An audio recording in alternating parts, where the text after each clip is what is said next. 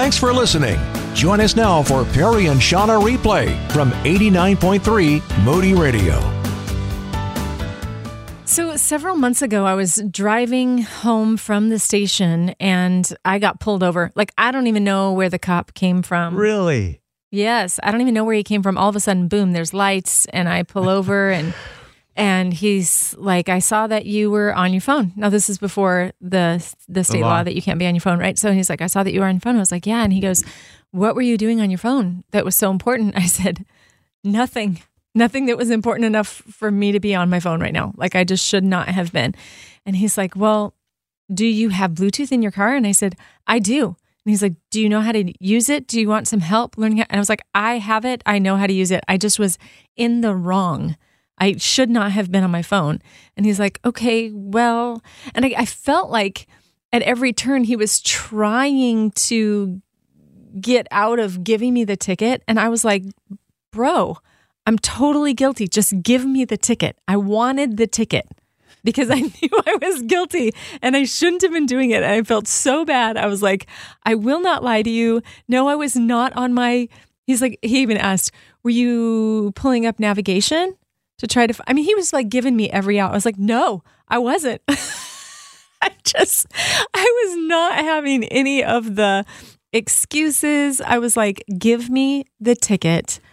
I deserve it. Yep. And I think he was trying to give me grace. Mm-hmm. And I did not deserve grace, and so I wouldn't receive it. And I think sometimes we do this in our relationship with the Lord. We feel so badly about what we have done against him that we reject the very thing that he is offering to us. I have a personal experience that I can share, but maybe you want to jump into that quote you're going to share first. Oh, no, I want to hear your story. Okay. Yeah, so it was Sunday night, and I got this thought on my mind that I was curious about. And so I Googled it, and I realized, oh, this was stupid. Oh, it's going to lead you to someplace you don't want to be. Yeah, this was foolish. And this is changing the way I'm looking at the world. Mm. And so I made that mistake and I repented but I just kept telling myself that was so stupid. That was so foolish. That was so foolish. And I had to catch myself because I was flogging myself and the Lord was just saying, yeah, it was foolish, but you know what? That's why I came. That's right. That's why I came to forgive you. So accept my forgiveness. It was like, I wanted the ticket. Yeah, I get it, man. I get it big time. So here's the quote I wanted to share with you about grace. Lord, give me the ticket. Right. Here's the quote. It says, to say that someone deserves grace is a contradiction in terms. You can no more deserve grace than you can plan your own surprise party. In the same way that planning voids the idea of surprise, so claiming to deserve voids the idea of grace. You can ask for it. You can beg for it. You can plead for it. But the minute that you think you deserve it, the it you think you deserve is no longer grace. It's something that you have earned. God loves you. He sees you. I know we beat ourselves up over stuff. If you're beating yourself up over something this morning, the Lord who sent his son to die for you so that he could be in love relationship with you, he's just waiting to wrap his arms around you and to give you just the biggest dose of grace. And all you have to do is receive it.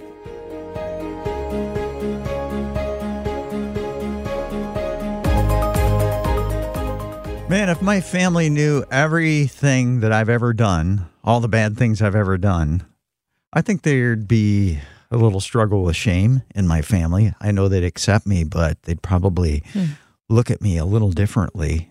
I don't know if you've ever brought shame to your family. In The Lion, the Witch, and the Wardrobe, Lucy, Susan, Edmund, and Peter go to Narnia. Edmund's heart is dark, and as soon as he gets to Narnia, he betrays his siblings to the White Witch.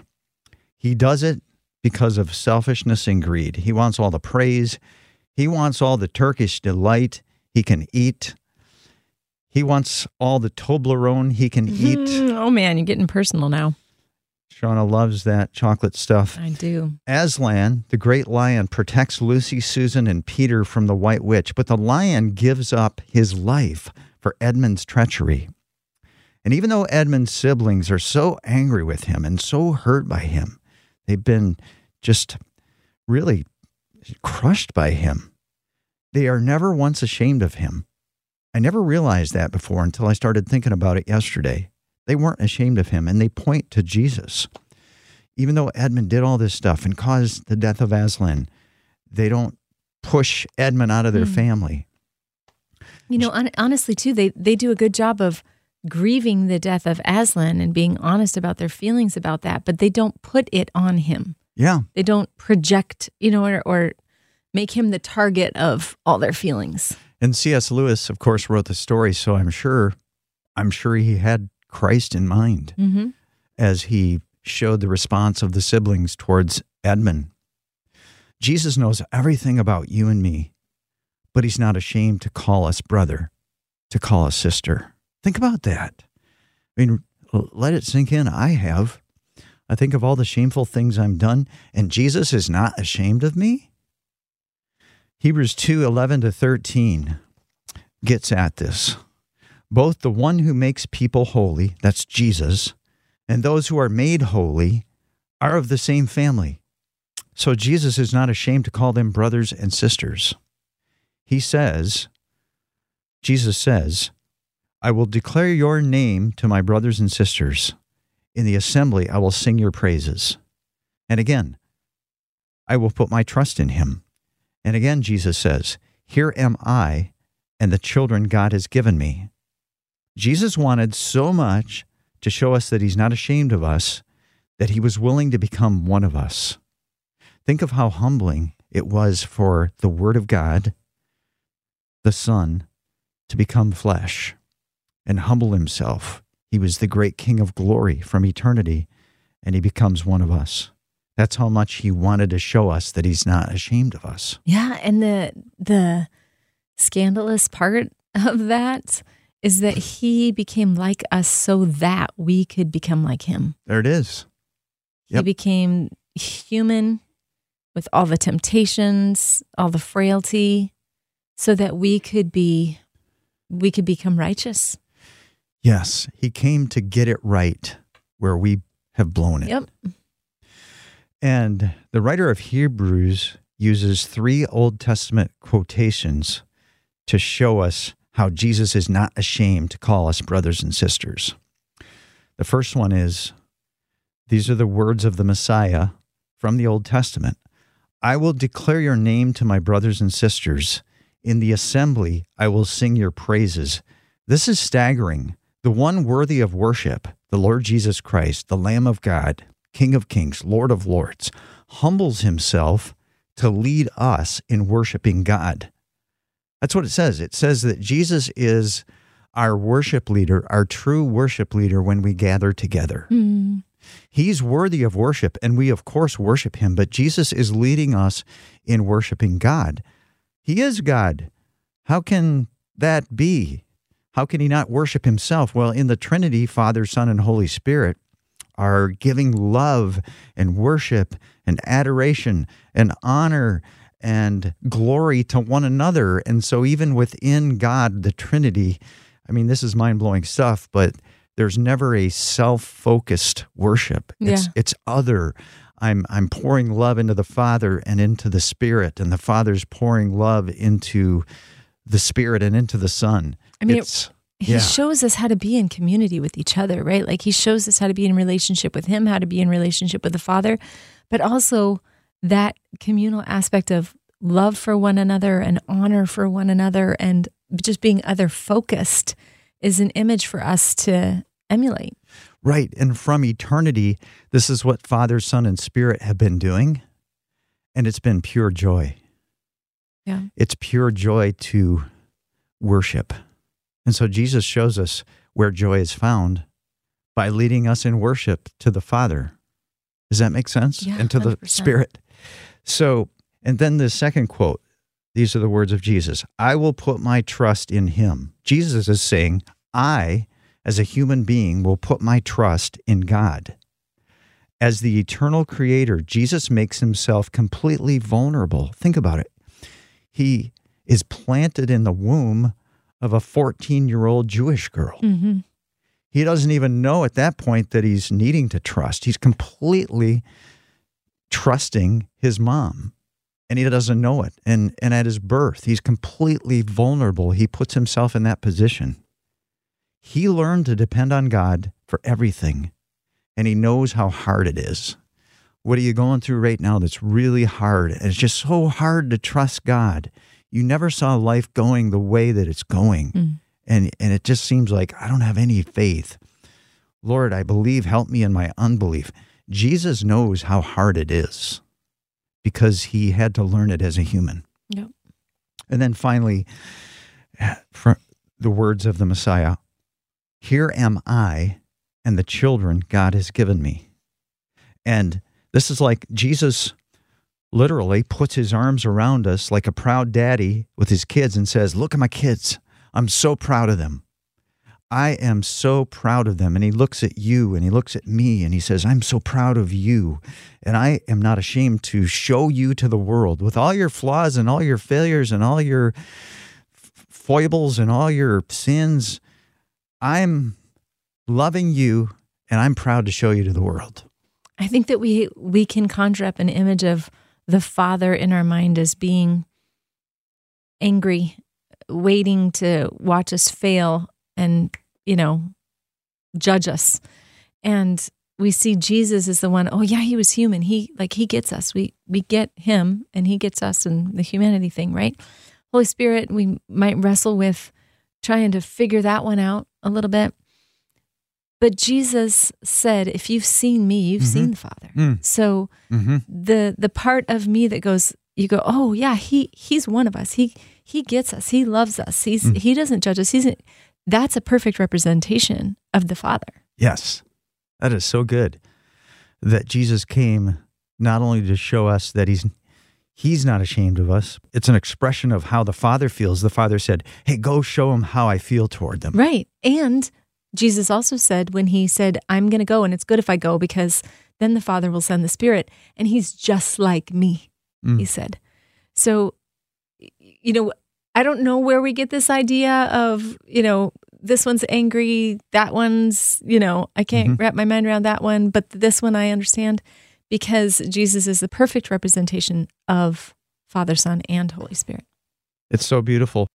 And then Jesus takes a leap we never expected until after the fact. He's so not ashamed of us that he took all of our shame on himself to make us his own.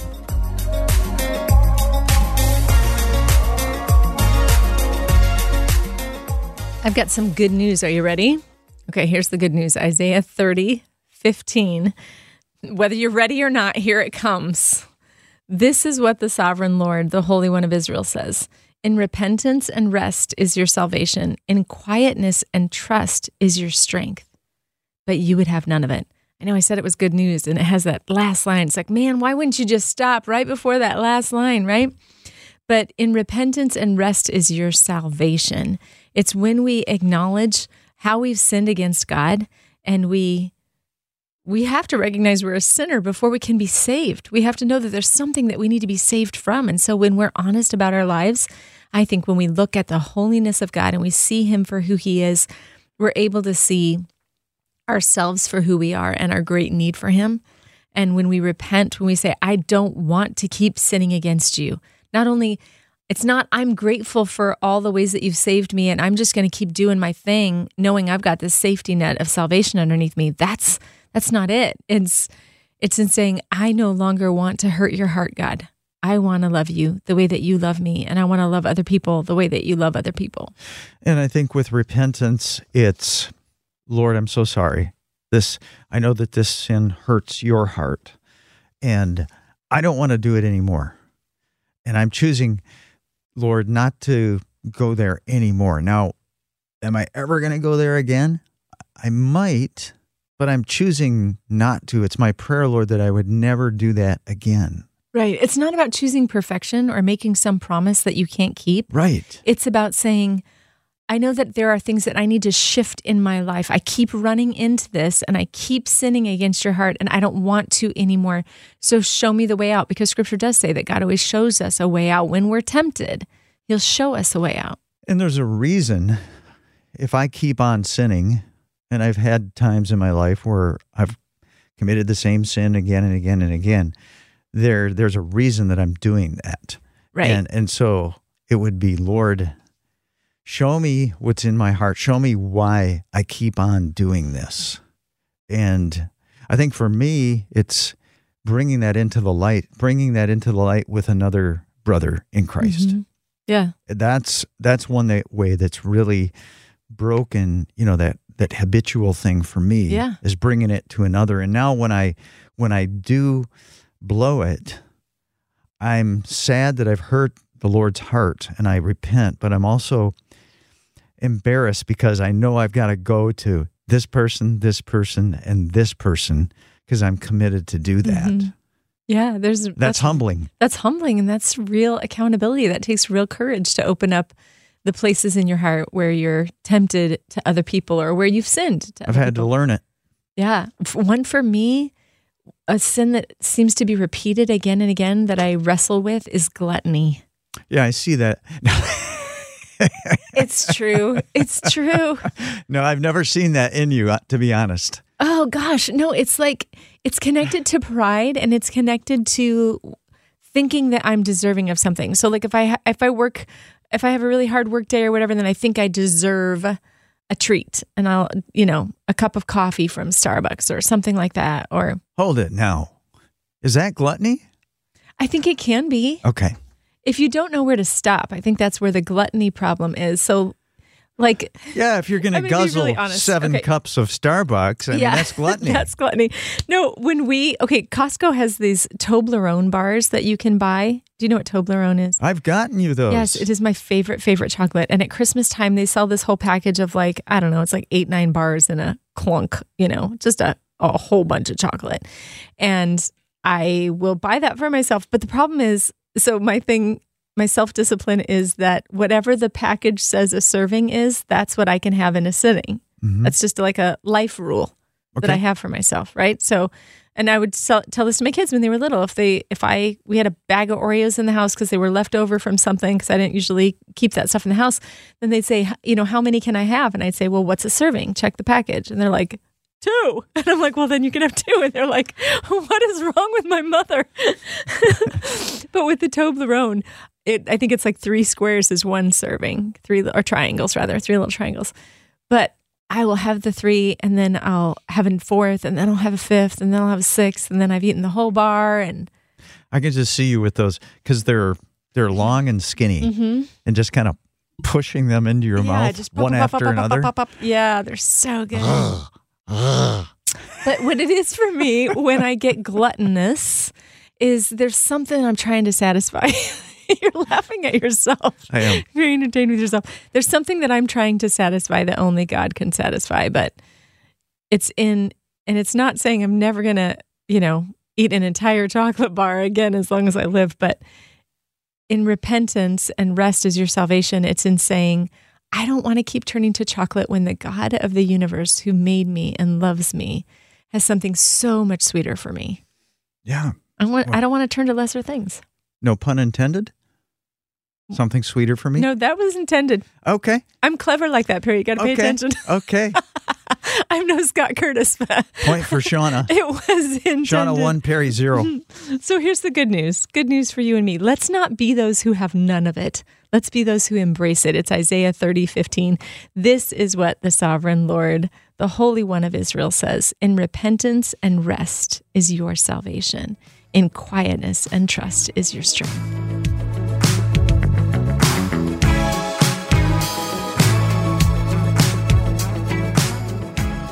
On Monday, I met with my small group, and we had an assignment from the previous week to write out our timeline of just spiritual markers in our life, things that were significant, moments in which God made himself known to us in a new way. And I remember very specifically, there's a moment when, I felt like things were really risky and I needed to step out in faith, and God showed me that he was with me and that he He kept me safe. I could do risky things because no matter what the outcome was on the risky thing, God would keep me safe.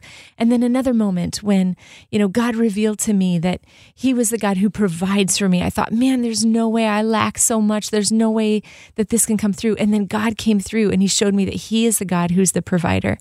And it's so cool to look back in your own life and see the places where God showed up and showed you different parts of his character. Scripture is that for us as well. When we open up the Word of God and we read the different stories, different parts of who God is are revealed in those stories. Like with Jacob, he's the God who endures through generations. With Mary, he's the God whose favor rests upon the lowly. So as we dive into God's Word, we can come to know God for who he truly is and worship him for the God who is the same yesterday, today, and forever. Who he was then, he is now.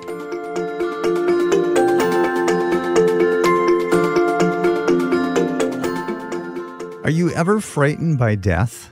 I am. In The Lion, the Witch, and the Wardrobe, Lucy, Susan, Edmund, and Peter go into Narnia. Edmund's heart is full of treachery, though. So as soon as he gets to Narnia, he betrays his siblings to the White Witch. And for his treachery, Aslan, the great and beautiful lion, has to die for Peter's wickedness. But what's this? Aslan has risen. Lucy and Susan saw Aslan die, but now they see him breathing. Aslan, what does it all mean? It means, says Aslan, that though the witch knew the deep magic, that a traitor must die, or I in their place, that though the witch knew that deep magic, there is a magic deeper still which she didn't know. Her knowledge goes back only to the dawn of time, but if she could have looked a little further back before time dawned, she would have known. She would have known that when a willing victim who had committed no treachery was killed in a traitor's stead, death itself would start working backward. This is exactly what the writer of Hebrews is telling us in chapter 2. Since the children have flesh and blood, Jesus too shared in their humanity, so that by his death he might break the power of him who holds the power of death, that is, the devil, and free those who all their lives were held in slavery by their fear of death. So I look at this passage and I see, by Jesus' death, he broke the power of death. Mm-hmm. Doesn't that seem strange? How did Jesus' death conquer death? How did death conquer death? You ever thought about that? It's a very profound thing that Jesus Christ did, that he conquered death by dying. Satan knew the deep magic. He knew that if he could get Adam and Eve to fall, he could get the rest of us throughout all of human history to be subject to sin and death. But he didn't learn of the deeper magic until it was too late. When God became human, he knew something was up. Mm-hmm. God became human in the person of Jesus. And he lived out a perfectly obedient life as a human being. He did what Adam didn't do. He did what we could never do, that we haven't done. He lived out that perfectly obedient life. And then he went to the cross, and he took the curse of disobedient human beings like you and me. He took the curse on himself. So his perfect obedience came to us, and our curse went to him. Mm-hmm. And because he lived out that perfectly obedient life, he received from the Father the blessing. The blessing is resurrection. If you can live out a perfect life, you can be raised from the dead. And so he broke the curse of fallen humans by living out that perfect life of obedience. And that's how he conquered death, is by living it out perfectly on our behalf. And then God had to raise him from the dead. And when he rose, death started working itself backwards. And because he died for us and he rose for us, death is working itself backwards for you and me.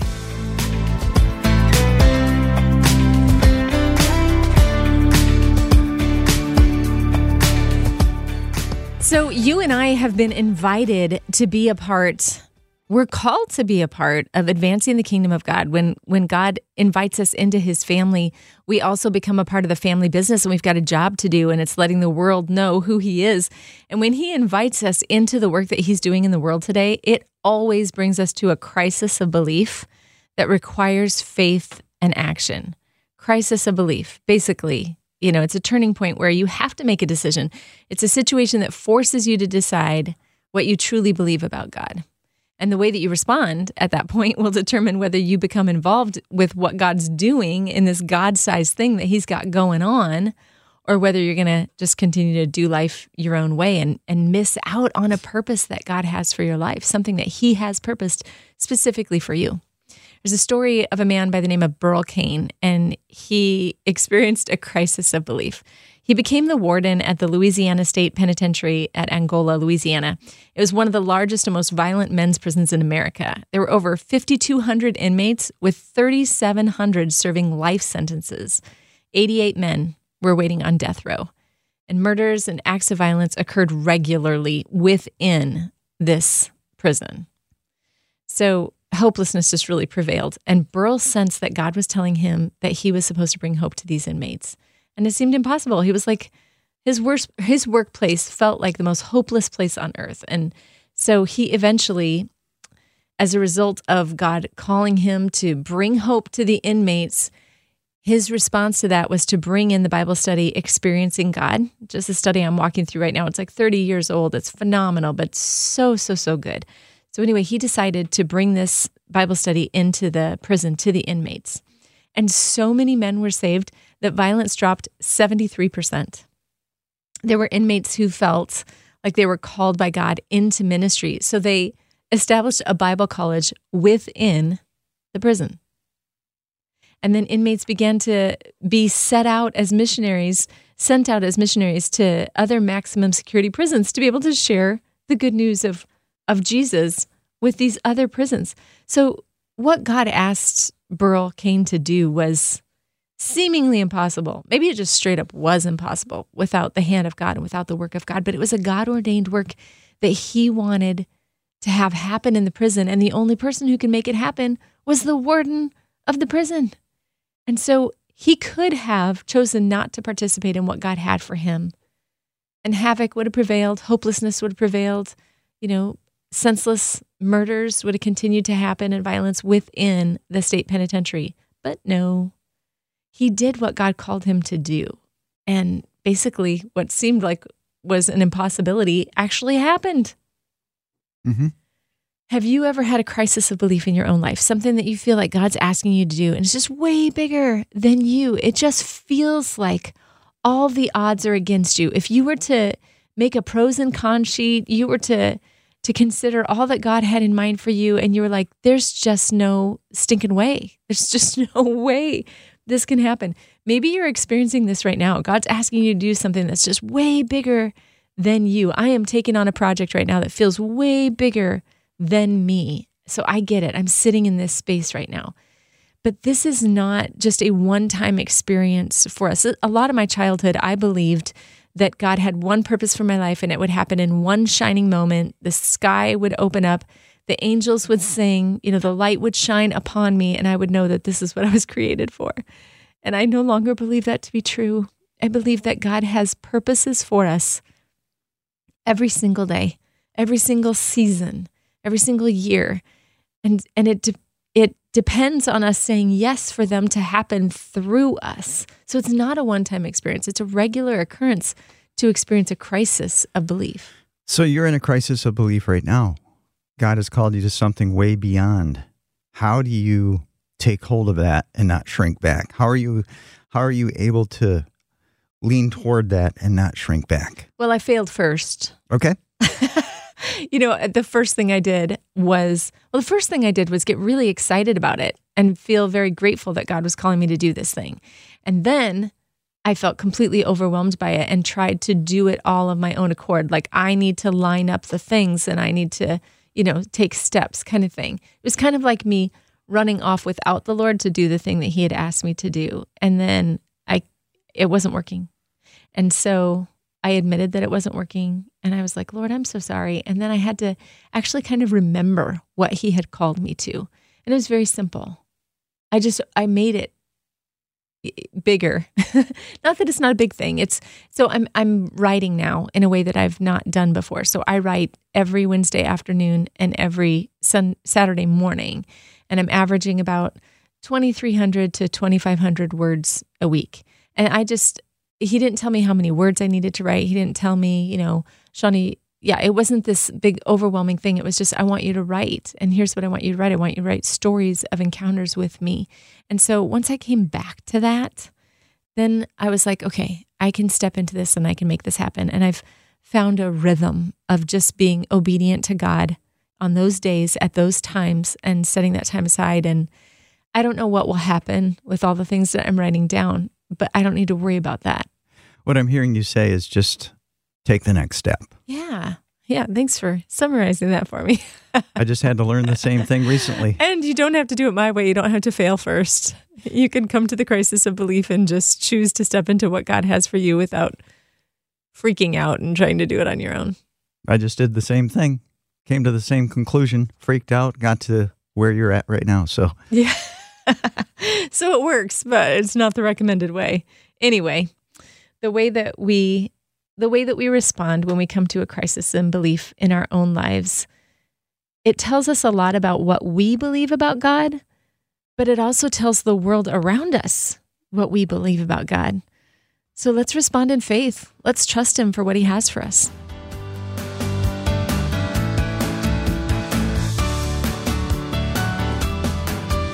Thanks for listening to Perry and Shauna Replay. To learn more, text us at 800-968-8930. That's 800-968-8930.